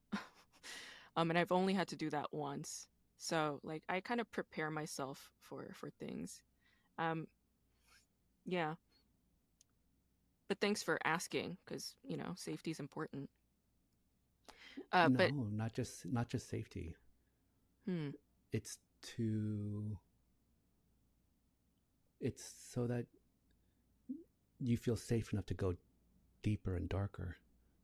oh, I see. You know, yeah, I hadn't considered that because when I'm with myself, I feel like I can go deeper and darker, maybe. I think that's why I choose to do it alone because if I'm with somebody, like the caretaker part of me is like a little too, you know, with the other person. But but I would contend that that's the first thing you can work on then. The To caretaking in part. the Yeah, as soon as you're going Mm, in, know that they are there for you. It's all about tending to you. And then that becomes a profound experience in the yeah. non-ordinary state. Hmm. Yeah. Yeah. I'm not very good at that. I'm I not good know. at accepting compliments either. Like a few months ago, a friend of mine complimented me. He's like, "You're a good writer, Grace." And I remember just staring straight ahead, like fully ignoring him, like pretending like it's not happening. And I was like, why do I do that? I need to get to the bottom of this. And I realized it's because it's love coming in. And I'm like, I don't feel safe when that happens. A compliment is love coming in. They just say it, but in my head, it's love coming in. And I'm rejecting it in my head because it's like, I don't feel safe. Stop it. Another Yep. thing I noticed over the weekend is I was at a friend's birthday party. It was all her friends, and they were showing an interest in me and my work, and it felt so uncomfortable. I'm like, stop asking questions about me and my work. They're like, oh, you're writing a book? Oh, you do comedy? Can I come see? Oh, like, what is your comedy about? And I was just like, oh my God, you need to shut the hell up. It felt like a nightmare.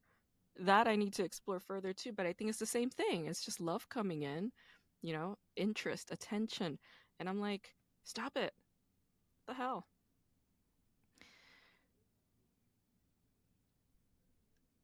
Yeah. I'm Okay. sorry. My brain's not responding to that because the only things that it could come up with would be something trite. Because Okay. you already know.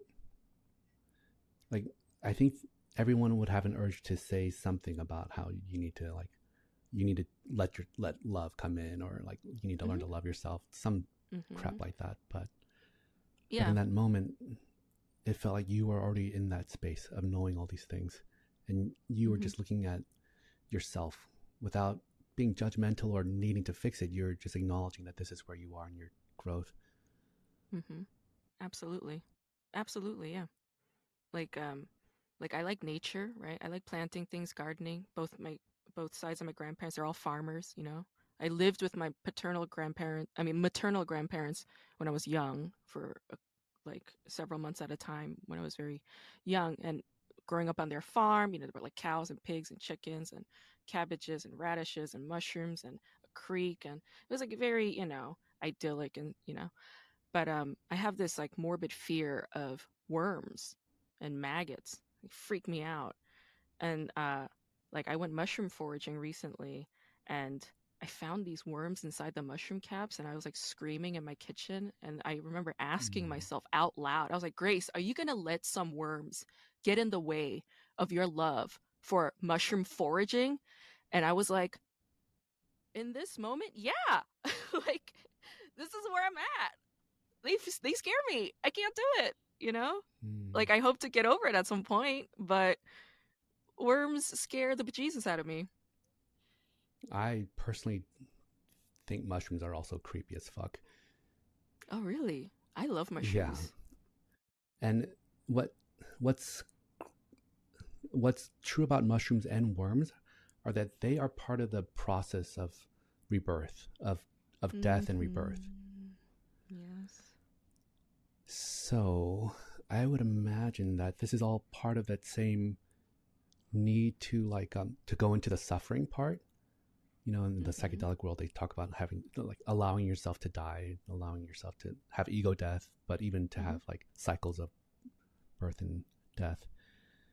In a way, it's like if you realize that the mushrooms and worms are doing their part in allowing you to regenerate as a fresh new person in the spring, then maybe there's some love for their part of the process.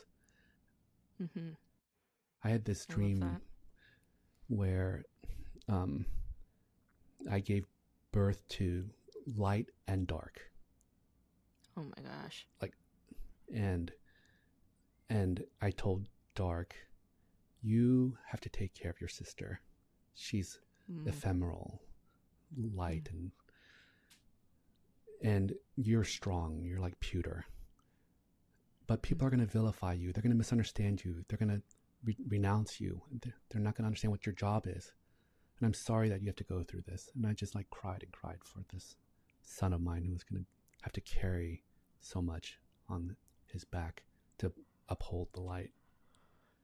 Yeah. But without the two of them, nothing would exist. The shadows create the contrast. The shadows are like the fabric of the universe, the substance of the universe, and light dances on it to create the things that exist in it. They dance, they play, they swirl, they cycle. So in that way, I've been trying to embrace and appreciate the light part, the spring and the winter, the living and the dying processes of life. You gave birth to yin and yang, and yin and yang have they're gendered, feminine and masculine, and in yin and yang they have a speck of black and a speck of white in both. There's this I think he's a physicist or theorist. Is it Goethe or anyway? It's this guy. His theory says that in light prism, like darkness, what we see with our eyes as darkness is actually another spectrum of light. So his argument is that light penetrates everything, even in the darkest black. That's actually a tone of light. And I was like, that is so profound, you know? I love that dream though. And I love how you're, you know, like this is like where I kind of look up to you and admire you, because you're always kind of down with the dark stuff. Like you don't seem so afraid of it. Whereas I'm still kind of afraid of it. Yeah. Not that I'm not like not willing to look at it, you know? Like my mother is that way. She disassociates a lot, blanks out, stares out the window a lot. You know, if I say things that make her uncomfortable, she ignores me, disappears. Whereas my dad is a little bit more grounded and he's okay with looking at the darkness, given his family history, I guess. But yeah, like I'm trying to reach that place, you know, of like, I guess letting earthworms crawl inside of me and mushrooms grow in my face. Yeah. And what I'm saying is that I'm not detached while those things are happening to me. Yes. I just surrender to the terror of it. And I like there's a part of me that wants to fight and run and just be overwhelmed. Okay. What do you tell yourself to like keep yourself present and there? Nothing. I just see that's the part where I'm trying to just become awareness without self-talk. Yeah. Yeah. I love that. Mm-hmm. And sometimes I'll choose to run away. Sometimes things are too hard. And then other times I'll be able to, for some reason, be able to endure it. Mm-hmm. And then I just let my body choose. Mm. Yeah. Let your body choose. That's deep. Okay. We're running out of time, but I have two more questions. Is that okay? And then we can wrap up. Yeah. That's all right with you. Um, yeah, when you said awareness, I was like, oh, that's so Ram Dass. Like, um, when I was like in sixth grade, it was a particularly rough time for me because that's right around the time around sixth grade, seventh grade is when my childhood sexual traumas came up for me. Like when I was young, my parents had this tendency to leave me at other relatives' homes, which is very Mm. common in Korea, but causes a lot of developmental trauma. And in this one particular case, I was 4. I was left at an aunt's house, my dad's older sister's house, who already had an older daughter, so she wasn't interested in having a toddler in her house, and she kept telling me to go outside and play. And one of those days when I went outside to play, there was a predator neighbor. And around seventh grade is when that memory came up while I was reading a memoir about a woman who went through childhood molestation. But in sixth grade, I was going through, adolescence and just whatever difficulties with parents and other authority figures in the Korean American community. And I had this dream. At the time, I was going to church, and it was Christ. It was Jesus. He and I were standing next to my fishbowl where I had guppies, and there was like morning light coming in, and he was just standing there with me. We didn't say anything. Yeah. Like full awareness, full attention, just full love. That's what I felt. And I told my parents about this dream, and all they wanted to know was, what did he say? What did he say? What did he say? And the thing is, like, he didn't say anything, right? But I'm a kid, and I'm like, I have to come up with some kind of answer. So I was like, I don't know. He just told me to, like, just try really hard at things and that I'll get them. I don't know. I made up some bullshit. And then they put me up at the church in front of people in the congregation, like, tell them what Jesus said to you. And I said the same. He just like told me to try hard in life and that, things will work out. But that is not what happened. Christ didn't say anything, man. All he did was stand there next to me.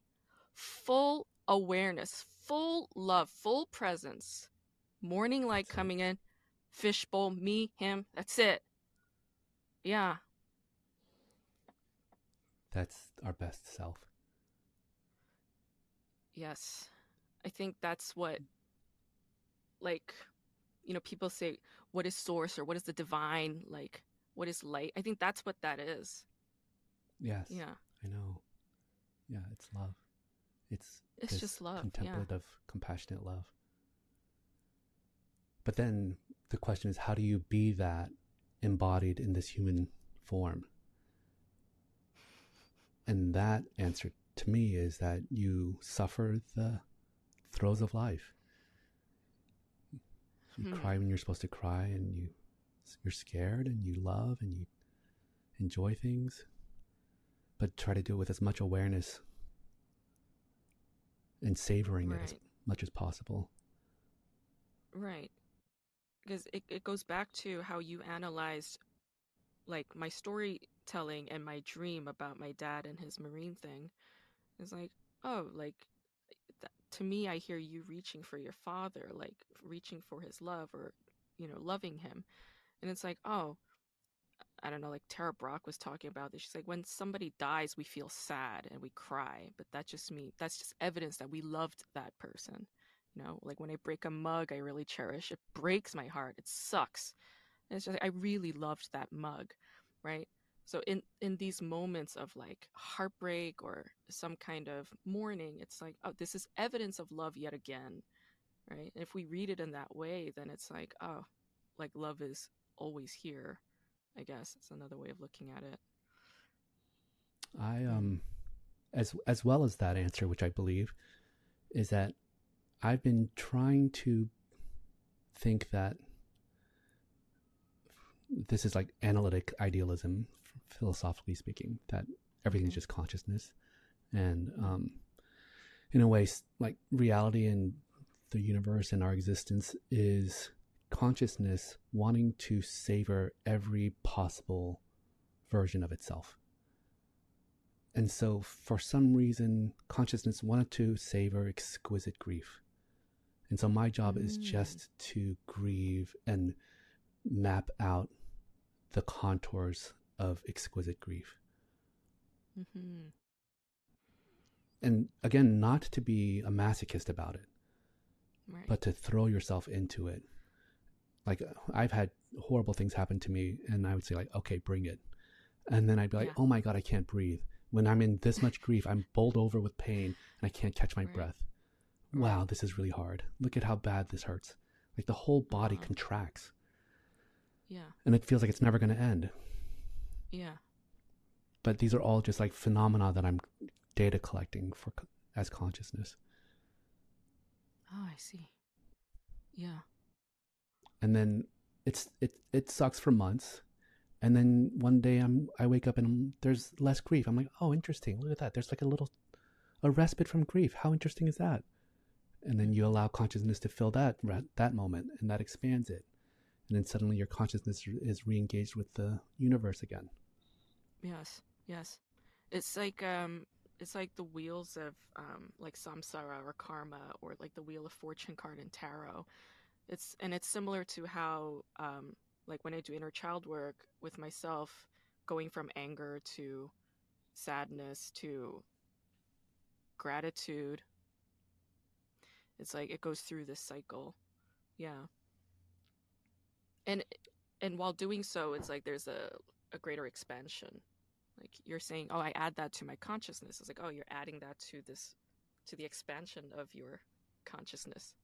Yeah, I love that. One thing that you did that I noted, and I don't know how much time we have to go into it, but you started that story about the dream of Jesus with your experience of your childhood thing. Hmm. Why? Yeah, Well, how was that connected? I think he was preparing me for something, because it was just 1 year after that I had that dream when that trauma surfaced.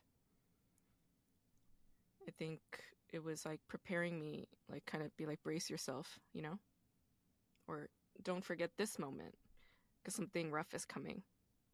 That's why I started there. Ooh, that's Yeah, cool. thanks for mentioning that. Because I had that dream, but I tucked it away for a long time. And then last year, while napping during the day, I had a dream that in my dream altar space, like, which is like just a room, it's high up on a mountain, there's a window that's looking out, and there's like, you could look down into the slope of the valley. But in that room, which had no light, there was sunlight coming in, but it was like midday afternoon light. There was a big fish tank in the middle and beautiful fish, but they were all dying. They were all sinking. And I was freaking out because I was like, oh my God, who's going to clean this dead fish? I hate dead fish. Like, and I was going through my Rolodex of contacts in my head. I was like, I could call this guy or this guy, all dudes. I'm like, no, they're such losers. Like, I can't depend on them. Like, this sucks. Like, I'm stuck with the fish. I have to clean it myself.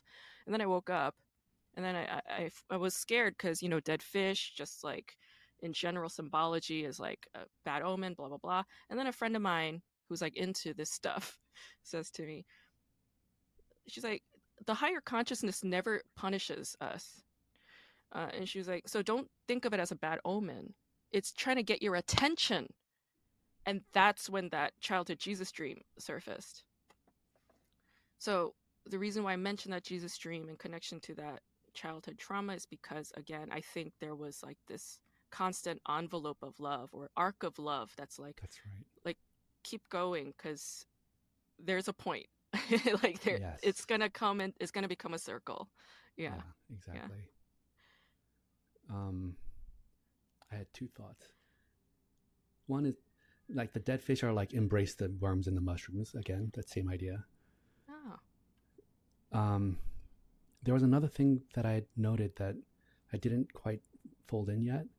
In your dream about your father, or as your father, he was reaching out to the women in the family. Yes. I think that's significant. And Mm-hmm. it almost feels like a little bit of yin in his yang or something like that, where even like he was a monster to you as a child, but he was also the one that you you yearned for most, and you were angry at most. Yeah. And in that dream, you were able to see that he too was yearning for love. Mm-hmm. Absolutely. Like I felt it on a very like visceral level. I felt it as if it was my own. The missing my sisters or my mother, the misery of that moment, wanting to be in their warm embrace and being comforted by these women rather than being in this hell of the military that I'm stuck in this horrible Mm. environment.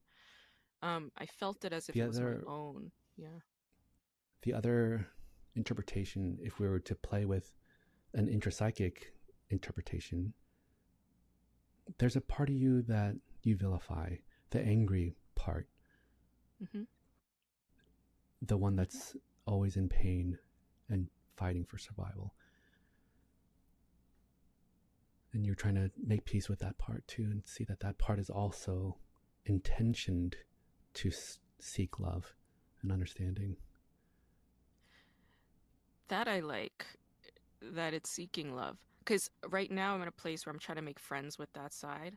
Like when I think back on the times when I was acting out a lot as a child, like at this point in my life, I look back at her and I'm like, good for you.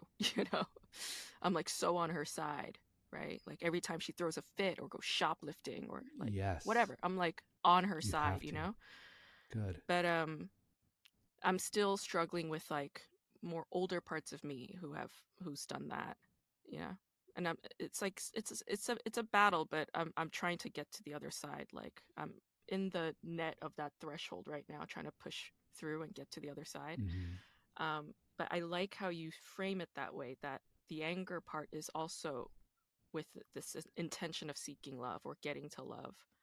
I think that's going to help me with that journey a great deal. So thank you for saying that. The one thing I wanted to mention was because you always mention the Hulk as a metaphor. I was wondering if you saw that movie, The Iron Giant. No, I didn't. Okay.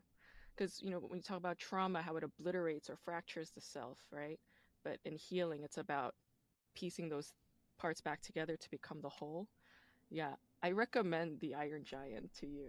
I think you'd love this film. It's based on a Ted Hughes book. Man, the ending. I think you'd appreciate it. So that's my contribution to you in return for this amazing Thank you. talk with me. Thank you so much. I have to. We have to wrap up in a certain way. We have to come back to our intention. Oh yeah. Okay.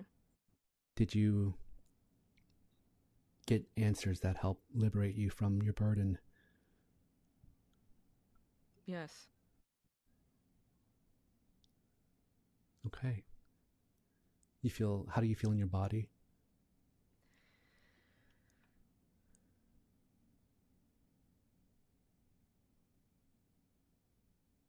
My chest area feels a little lighter right now.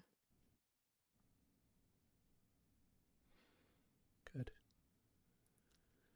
Yeah. Thank you for asking me. How do you feel? Um, I don't know. I'm a nervous wreck.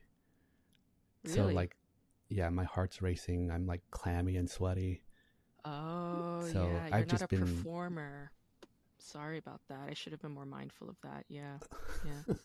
Well, no, it's Yeah. more that I was working really hard. Yes, you're right. I and the aspect of it being observed adds another Yeah, layer of you're on stress. camera. It's more higher Yeah, pressure. But I didn't get any sense of that. I thought you I were know. amazing. Thank you. Yeah, you're good. you're you're really good. Yeah. All right. Thanks. Well, thank you, Dr. Hum. Of course. Thank you.